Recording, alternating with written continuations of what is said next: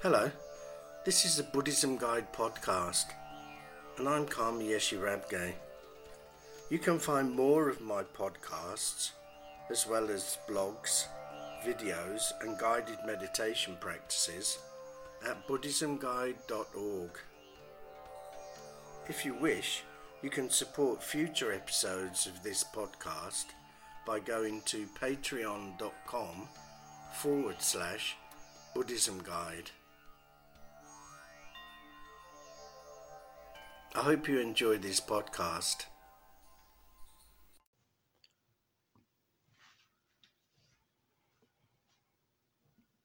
This episode is called Dealing with Isolation. So many of us are having to work from home or self-isolate, and we're starting to get overwhelmed by it all. There's no surprise in that, because being confined in our homes for days on end can have a detrimental effect on our mental health. We start to overthink and focus on the negative and forget about the blessings. If you have an obsessive nature or are prone to anxiety attacks, this time can be particularly difficult for you. So what can we do? Here are a few things you may like to try. 1. Keep to your routines. It may be tempting to stay in bed longer, go to sleep later, not wash or get dressed, or eat at wrong times. But all of these things will eventually lead to a feeling of desperation, despair, and it could even lead to depression. Try to stick to your normal routines where eating and sleeping are concerned. In other words, try to do what you usually do, but without going outside.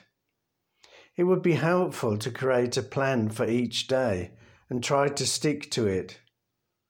As human beings, we crave a little structure, so coming up with a plan for each day will help pass the time and give you a sense of control. 2. Don't overdo your devices. Doing a digital detox and limiting the amount of time spent on your phone or laptop can help reduce anxiety and prevent you from feeling negative. I understand that stopping using your phone completely isn't very practical. So set yourself time limits. Make a commitment each morning to only use your phone at certain times and for a set duration. Maybe 30 minutes in the morning, again in the afternoon, and then in the evening. It's true to say that social media can be a great way to keep in contact with friends and family during self-isolation, but we must keep in mind that overuse is known to have a detrimental effect on your mental well-being. 3. News overload. There is such a thing as being too well informed. News overload can cause a lot of anxiety and stress. As with social media, you should limit your exposure to it. Rolling news only unsettles us. So, limit your news updates to mornings and evenings. 4. Start a hobby. There may be something you have wanted to start doing for a long time. Now is the perfect time to start. You could learn cooking, painting, sewing, writing, or podcasting. It will not only keep your mind occupied, it will also teach you how to be mindful. When we are focusing on something, it prevents our minds from wandering off to dark places. 5. Do daily exercise. It's a well-known fact that exercising releases all-important endorphins, which boost our mood. There is no need to set up a home gym. You could do Tabata, Pilates, or Zumba. There are many good videos on YouTube that will help you with this. 6. Get some fresh air. You may be in isolation, but it doesn't mean you have to shut out fresh air. If you have a private garden, then go outside each day. If you have a balcony, go and sit on that. If all you have is a window, then open it wide and go and sit next to it. Just feeling the sun on your face and breathing in fresh air will boost your mood and help you shake off mental health issues. 7. Time to meditate and be mindful. Meditation and mindfulness are great ways to banish feelings of anxiety or restlessness. When we allow our thoughts to control us, they can take us into some deep, dark places, especially when we're having to isolate. So meditation and mindfulness help us to take back control of our minds. One reason to meditate is to stop the endless chitter-chatter in your head and to find the stillness and silence that lurks within. It will help you to let go of those destructive thoughts that lead to anxiety and panic. On the Buddhism Guide webpage, under Guided Meditations, there's a meditation called Allowing Your Thoughts to Flow.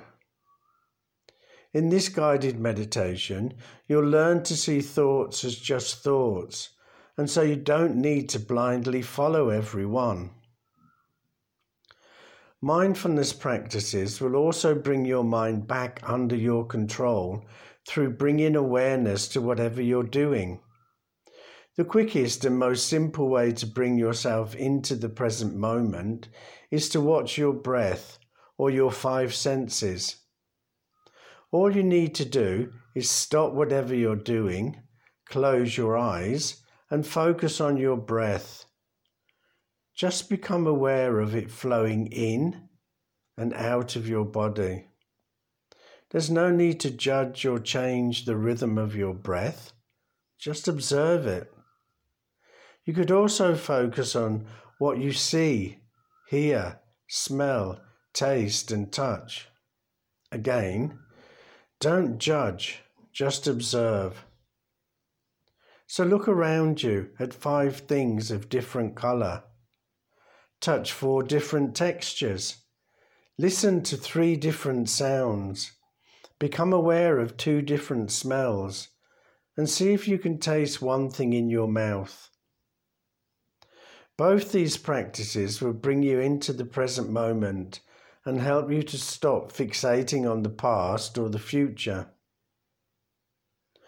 All of these points may sound quite simple, but even the smallest of changes to your daily life can bring about substantial results when it comes to our mental health.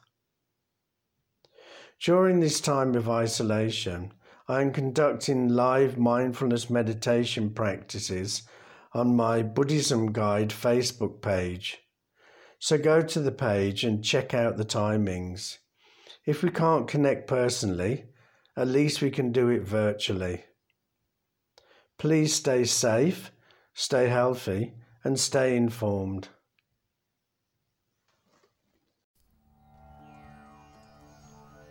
This is the end of this podcast, but don't forget, you can find more of my podcasts at buddhismguide.org.